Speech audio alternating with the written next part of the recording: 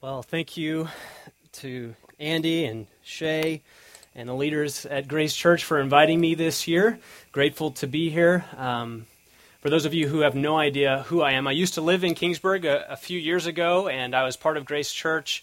I worked on staff at Grace Church. I love this church, and so I love every opportunity that I have to come back and to minister in any way that I can. I especially enjoy coming back.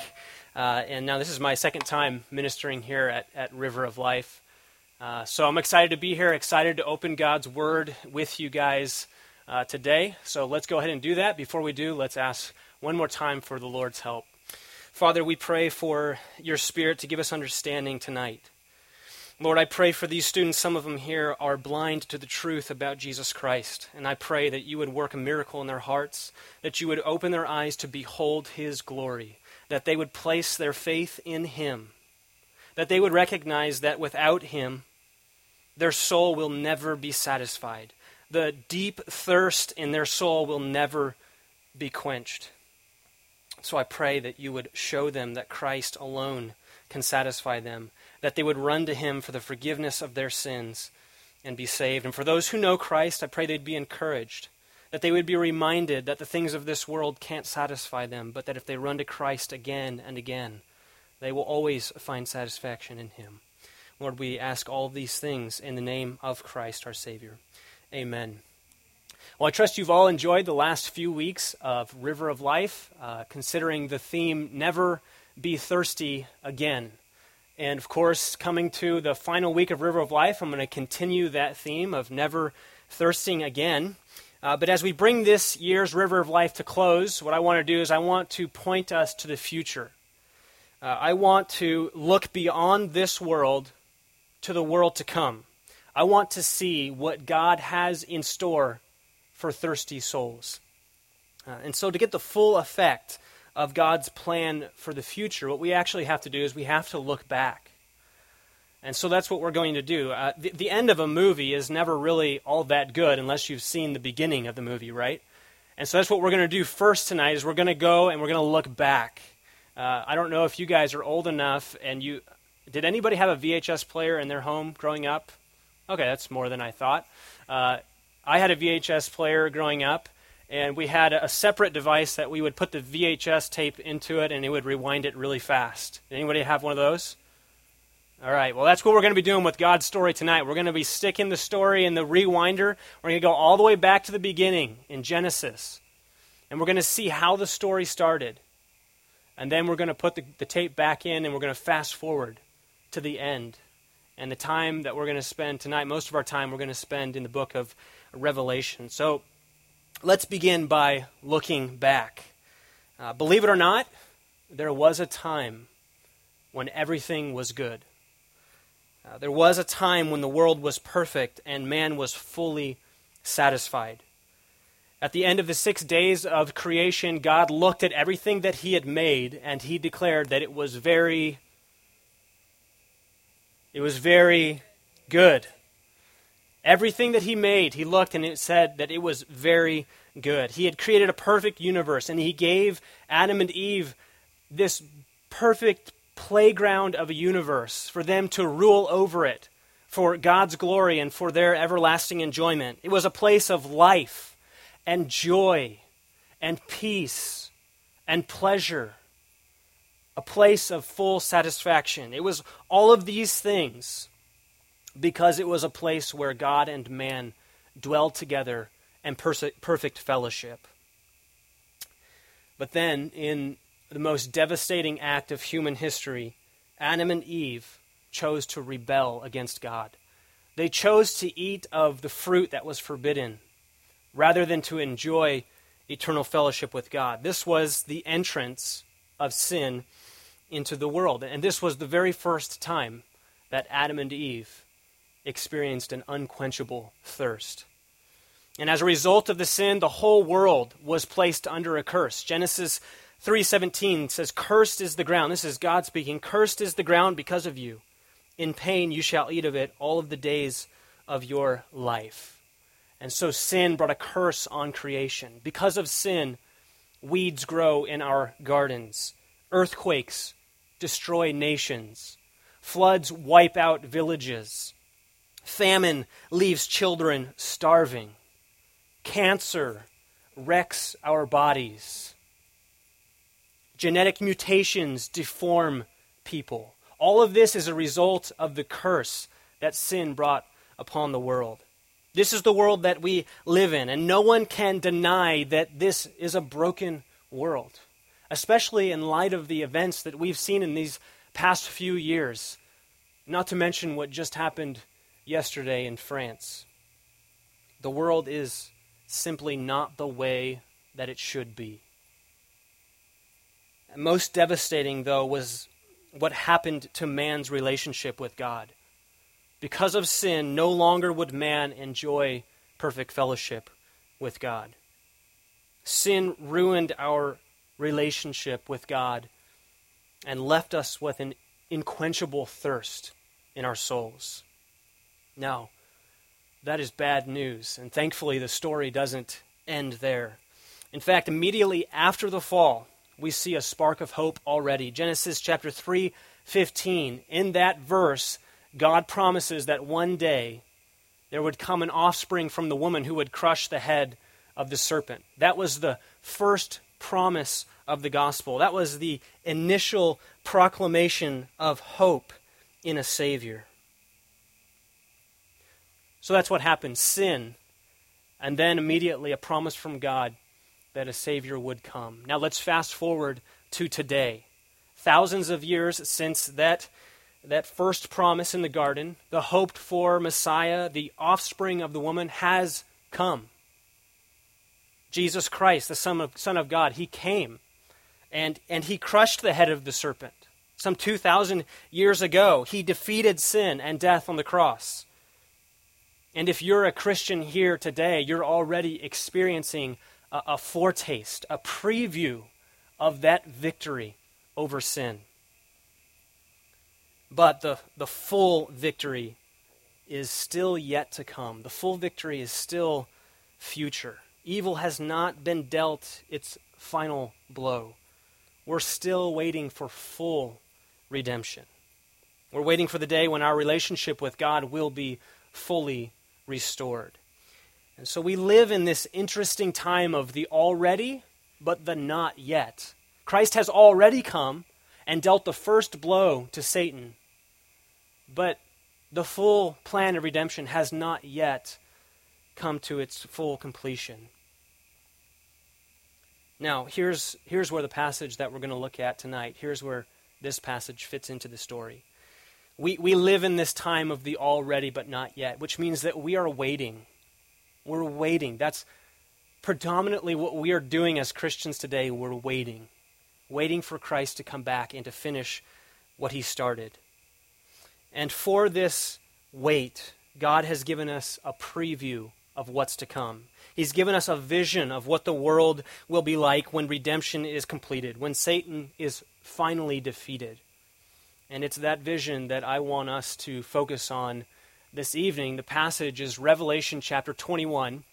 So if you have your Bible with you, I don't know how many of you do, but if you have it, you can turn with me to Revelation chapter 21, verses 5 to 8, where we see this magnificent picture of what it's going to be like one day when Christ completes his work of salvation. Revelation 21, and we'll begin in verse 5. Revelation 21, verse 5. And he who was seated on the throne said, Behold, I am making all things new. Also he said, Write this down, for these words are trustworthy and true. And he said to me, It is done. I am the Alpha and the Omega, the beginning and the end. To the thirsty I will give from the spring of the water of life without payment. The one who conquers will have his heritage, and I will be his God, and he will be my son. But as for the cowardly, the faithless, the detestable, as for murderers, the sexually immoral, sorcerers, idolaters, and all liars, their portion will be in the lake that burns with fire and sulfur, which is the second death. This passage we need tonight. because we are tempted every day to wake up and to try to find satisfaction in what this world can offer us. This passage reminds us that full satisfaction will never be ours until this day when Christ comes back. And so here's the big idea from this passage that I want you to walk away with tonight. It's that God will one day give us a new world, free from sin, in which he will be with us to satisfy us forever. God will one day give us a new world, and there'll be no sin, no curse of sin. And in that world, God will live with us. He'll dwell with us to forever satisfy our souls. So this passage really, it describes for us an incredible gift that we'll one day receive. And so in the first couple of verses of this passage, we learn about the giver of this gift. And then in verse 6, we'll look at the gift itself. And then the passage concludes finally with a guarantee for each one of us. So let's work through this passage looking at the giver, the gift, and the guarantee. First is the gift. The passage begins with words coming from somebody who is seated on a throne. This is the very throne of heaven, which means that the words that we hear in this passage come from the very King of heaven. So at this future time, when this will take place, Jesus will have already put all of his enemies under the feet, and he will have handed over the kingdom to his Father. And now the Father, the eternal King of heaven, he sits on his throne, and he delivers the words that we read in this passage. So these are the King's words. These words, because they're the King's words, they will be carried out. This is a royal edict in this passage. This isn't just wishful thinking.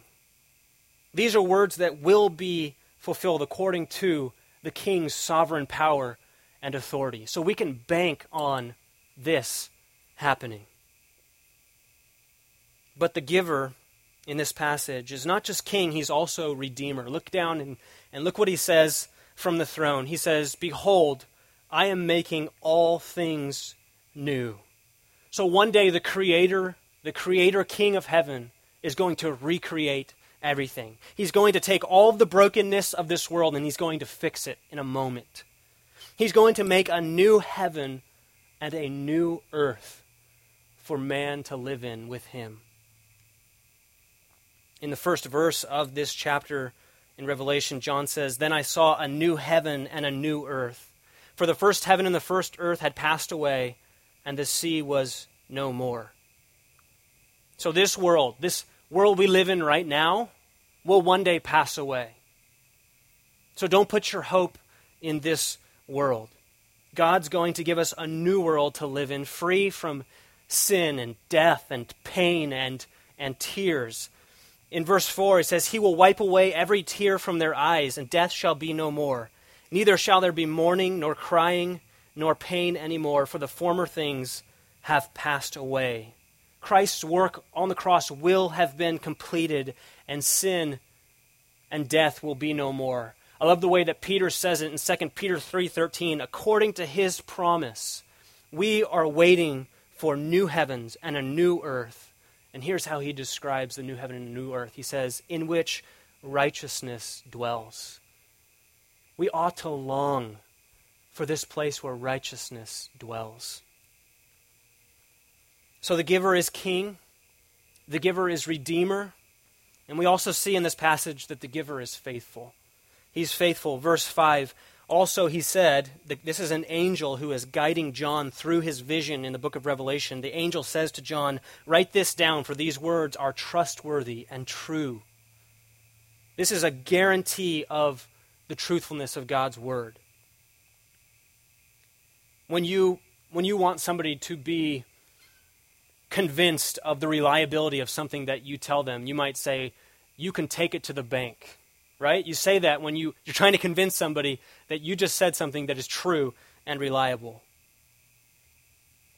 John's being instructed to put God's word in writing, because what he's hearing is a trustworthy word. When God says that he's making all things new, we can be confident that he will make all things new. He will make good on his promise. He's a faithful God, and the words that proceed from his mouth are built on the foundation of his character, and so his words will be fulfilled. And then finally, the last thing we see about the giver in this passage is that he is sovereign. He says in verse 6, this is God speaking again, he says, "It is done." In other words, he's saying redemption is complete.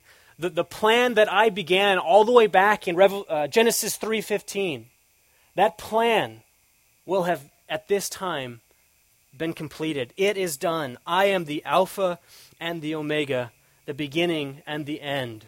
Alpha and Omega, those are the first and the last letters of the Greek alphabet. And so when God calls himself the Alpha and the Omega, what he's saying is that he is in complete control. He's saying that he is sovereign over all of history. He started history, and he will bring history to a close. He was there at the beginning of time, and he'll be there at the end of time. Isaiah 44:6 says, "Thus says the Lord, the King of Israel, and his Redeemer, the Lord of hosts, I am the first, I am the last. Besides me, there is no God." What a comfort it is for us to know that our God is sovereign over every event of human history. And one day, our sovereign God is going to come and he's going to fix all of the brokenness of this world, all of the evil of this world.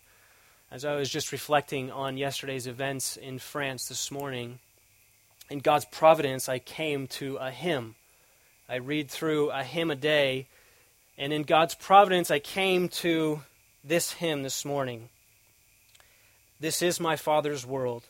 Oh, let me never forget that though the wrong seems oft so strong, God is the ruler yet. This is my Father's world. The battle is not done. Jesus who died shall be satisfied, and earth and heaven will be one." There's a lot of wrong in this world right now, but God is one day going to come and make all wrongs right. And he's going to completely defeat Satan and sin and death. Now, up to this point, we've learned about the giver in this passage. Now let's consider the gift that he offers to us. And the first thing that we learn about this gift is that it is a satisfying gift.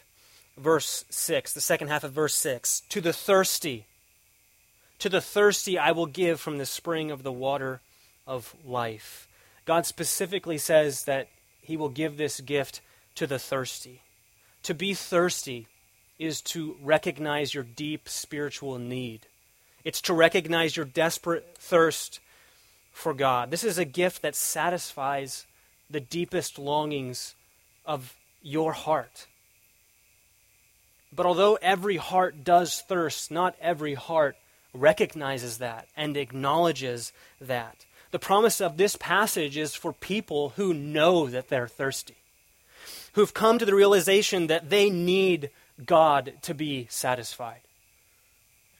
To truly thirst is to recognize that you are spiritually poor, and it's to mourn over your sin, and it's to hunger and thirst for righteousness, as Jesus says in Matthew 5. To truly thirst is to cry out with the psalmist. Listen to the psalmist in Psalm 42. "As a deer pants for flowing streams, so pants my soul for you, O God. My soul thirsts for God, for the living God." Have you ever experienced that thirst? A longing for God. Spiritual thirst is a longing to be filled with all that God is for us in his Son, Jesus Christ. Are you thirsty for God? Have you yet come to the realization that nothing in this world can fill you with joy? No amount of money, no amount of popularity, no sport, no boy, no girl, no amount of success, nothing in this world can satisfy your heart. There's only one. And his name is Jesus Christ. He is the only one who can satisfy your hearts. Are you thirsty for him? And to those who truly thirst, the prophet Isaiah offers this invitation. He says, "Come, everyone who thirsts, come to the waters. And he who has no money, come, buy and eat. Come, buy wine and milk without money and without thirst. So if you want to be satisfied and never thirst ever again, you have to first recognize that you are thirsty. And then you have to come to the water. And for those who do come, their thirst will be forever satisfied. The second thing that we learn about this gift is that it is a life-giving gift. It's not only satisfying, it's also life-giving. Look again at verse 6. It says, "To the thirsty I will give from the spring of the water of life." So this symbolizes eternal life and all of eternal life's abundant blessings. From this spring flows water of life. It's life-giving water. Each year in the driest season of Botswana's calendar, Botswana is a country in Africa, each season in the driest time of the year, a flood of water reaches what's called the Okavango Delta. And it's in southern Africa. The water, it comes from rainfall, which originated some 500 miles away in the heights of Angola. And when the water finally reaches the Okavango Delta, it spreads out and across the lagoons and the channels, and it fills the floodplains. Now, the fascinating thing about this natural wonder is that the region, which was just a short time before the water got there, a dry and arid and lifeless place, it seemingly overnight explodes with life when the water arrives. It blooms with new vegetation. It draws in thousands of different species and animals from all over the desert. And for the few months that those floodwaters remain in the Okavango Delta, the region thrives with life. I think that one of the reasons that God gave this world the Okavango Delta floods is to teach us that water is life. Water is life. With water, life thrives and death is driven out. Listen to what Jesus said to the Samaritan woman at the well in John 4. Everyone who drinks of this water, he was pointing to the water in the actual well that was in front of them. Everyone who drinks of this water will be thirsty again. But whoever drinks of the water that I will give him will never be thirsty again. The water that I will give him will become in him a spring of water welling up to eternal life. So when we drink this water, when we quench our thirsts with this water that's offered to us in this passage, it becomes in us a spring of water welling up to eternal life. And what is eternal life? John tells us in John 17:3 that eternal life is to know Christ. It's to know God.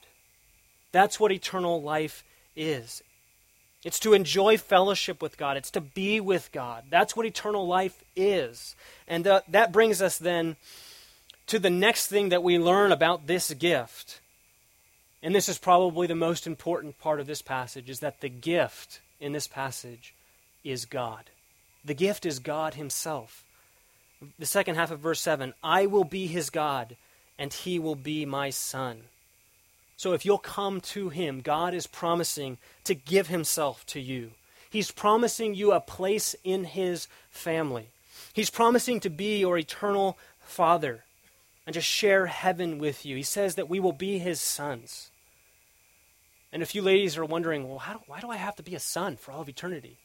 Don't worry, the guys, we have to be part of the bride of Christ, so it's even, all right? Actually, the idea that we will be sons of God is packed full of incredible meaning. We will enjoy an intimate relationship with God. We will relate to him as a father relates to a son. All that belongs to the Father will belong to us. And the fellowship that we once enjoyed in the garden before the fall into sin will be fully restored and will be completely brought back into our relationship with God. And the sin that stands between us and God now will no longer be there. This new heavens and new earth will be an incredible thing. The sights and the sounds of the new heaven and new earth, they're going to be breathtaking. The landscape will be beautiful. The architecture will be like anything that we've ever seen. The taste of food will cause our mouths to explode. It's going to be a truly remarkable world. But the best thing about the new heaven and new earth is that God will be there. God will be there. That's the best thing about it. And if you don't understand that, or if that sounds boring to you, then you don't know God, and you don't know the gospel. God will be among us, and he'll give himself to us for our everlasting enjoyment. So God is the gift. Now let's look finally at the third part of this passage, and it's the guarantee for each one of us. And the guarantee comes in two parts. The first part of the guarantee is that those who trust in Christ will live. Look at verse 7. The one who conquers will have this heritage. Now it sounds like this might be some kind of elite class of Christians. Those who conquer, those who overcome. But it actually isn't. What we learn in 1 John 5 is that those who conquer are those who trust in Christ. 1 John 5:5, who is it that overcomes or conquers the world except the one who believes that Jesus is the Son of God? So the promise of this passage is that those who trust in Christ will be with God forever. So what do you need to do to inherit this promise? What do you need to do to secure a place in heaven? The answer is that you need to do nothing but trust in Jesus Christ for salvation. Trust in him alone for the forgiveness of your sins. The water is free for the taking. Look at the end of verse 6. It says that the water is given without payment. There's nothing that you can bring to the well. There's nothing that you can bring to the spring in exchange for the water. What you have to do is you have to come with empty hands, recognizing your spiritual poverty. Come recognizing that nothing else but the water which flows from the throne of God can satisfy you. And if you do come to the water, the guarantee is that you will become an adopted son of God. But there's a flip side to this guarantee. While those who trust in Christ will live, those who reject Christ will die. This passage, which is just full of incredible promises for God's people, it ends with a solemn warning.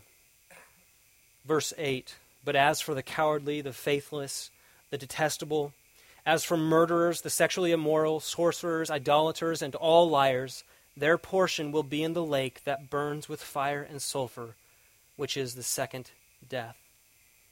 Now, here's what you need to know about this last verse in this passage. If sin is the primary theme in your life, if sin is your master, if sin owns your heart, then you can have no confidence that heaven will be your eternal home. Those whose lives are characterized by sin demonstrate that they've never truly come to faith in Christ. So you might be here tonight and you profess to be a Christian, but let me tell you, if sin rules your life, you don't know Christ. The point is not that if you've ever sinned in any of these ways that you'll face eternal death. Rather, this passage refers to those whose lives are patterned after these sins. The issue is not perfection, but direction. Are you going in the direction of holiness? Not are you perfectly holy, but are you pursuing holiness? Those who live in sin reveal that they're not truly saved. And the guarantee of this passage is that they will be excluded from heaven. It says their portion will be in the lake that burns with fire and sulfur, which is the second death. This is a description of eternal judgment. It's not easy to talk about hell. I believe that hell is a real place, and so to talk about it and to think that some of you might spend eternity in hell is not an easy thing to talk about. But love compels me to issue a warning to you that unless you turn from your sin and trust in Christ, your portion for all of eternity will be in a terrifying place of never-ending misery away from the presence of God. 2 Thessalonians 1:9 says they will suffer the punishment of eternal destruction, away from the presence of the Lord. So as we said earlier, if the best thing about heaven is that God is there, the worst thing about hell is that God is not there. The only part of God that is in hell is his wrath justly poured out on unrepentant sinners. So the guarantee of this passage is twofold. Those who remain in their sin will receive this portion in the lake of the fire. But the good news is that those who conquer, in other words, those who have placed their faith in Jesus Christ, they will inherit the new heavens and the new earth, and they will dwell with God forever. Perhaps if you're here tonight and you recognize that if you were to die at this moment, you wouldn't go to be with God in heaven. Perhaps the Spirit is calling you right now, and you want to be with God forever, and you want to drink of the water of life and never thirst again. If that's you, then I want you to listen to this invitation from Revelation 22:17. The Spirit and the bride say, "Come." And let the one who hears say, "Come." And let the one who is thirsty come. Let the one who desires take the water of life without price. Christ is holding out to you the offer of the water of life that flows from the throne of God. The water that can satisfy you for all of eternity. And all you have to do is come with empty hands. Come to the water. Come to Christ. Place your faith in him, recognizing that only he can save you from your sins. God will one day give us a new world, free from sin and the corruption of sin. And it will be a perfect world in which he dwells with us to forever satisfy our souls. And when we reach that new world, we will never thirst again because we will forever drink from the river of the water of life that flows from the throne of God. You can come to Christ today and you can begin drinking of that water that he offers you, even while we wait for that future day when we will experience the full satisfaction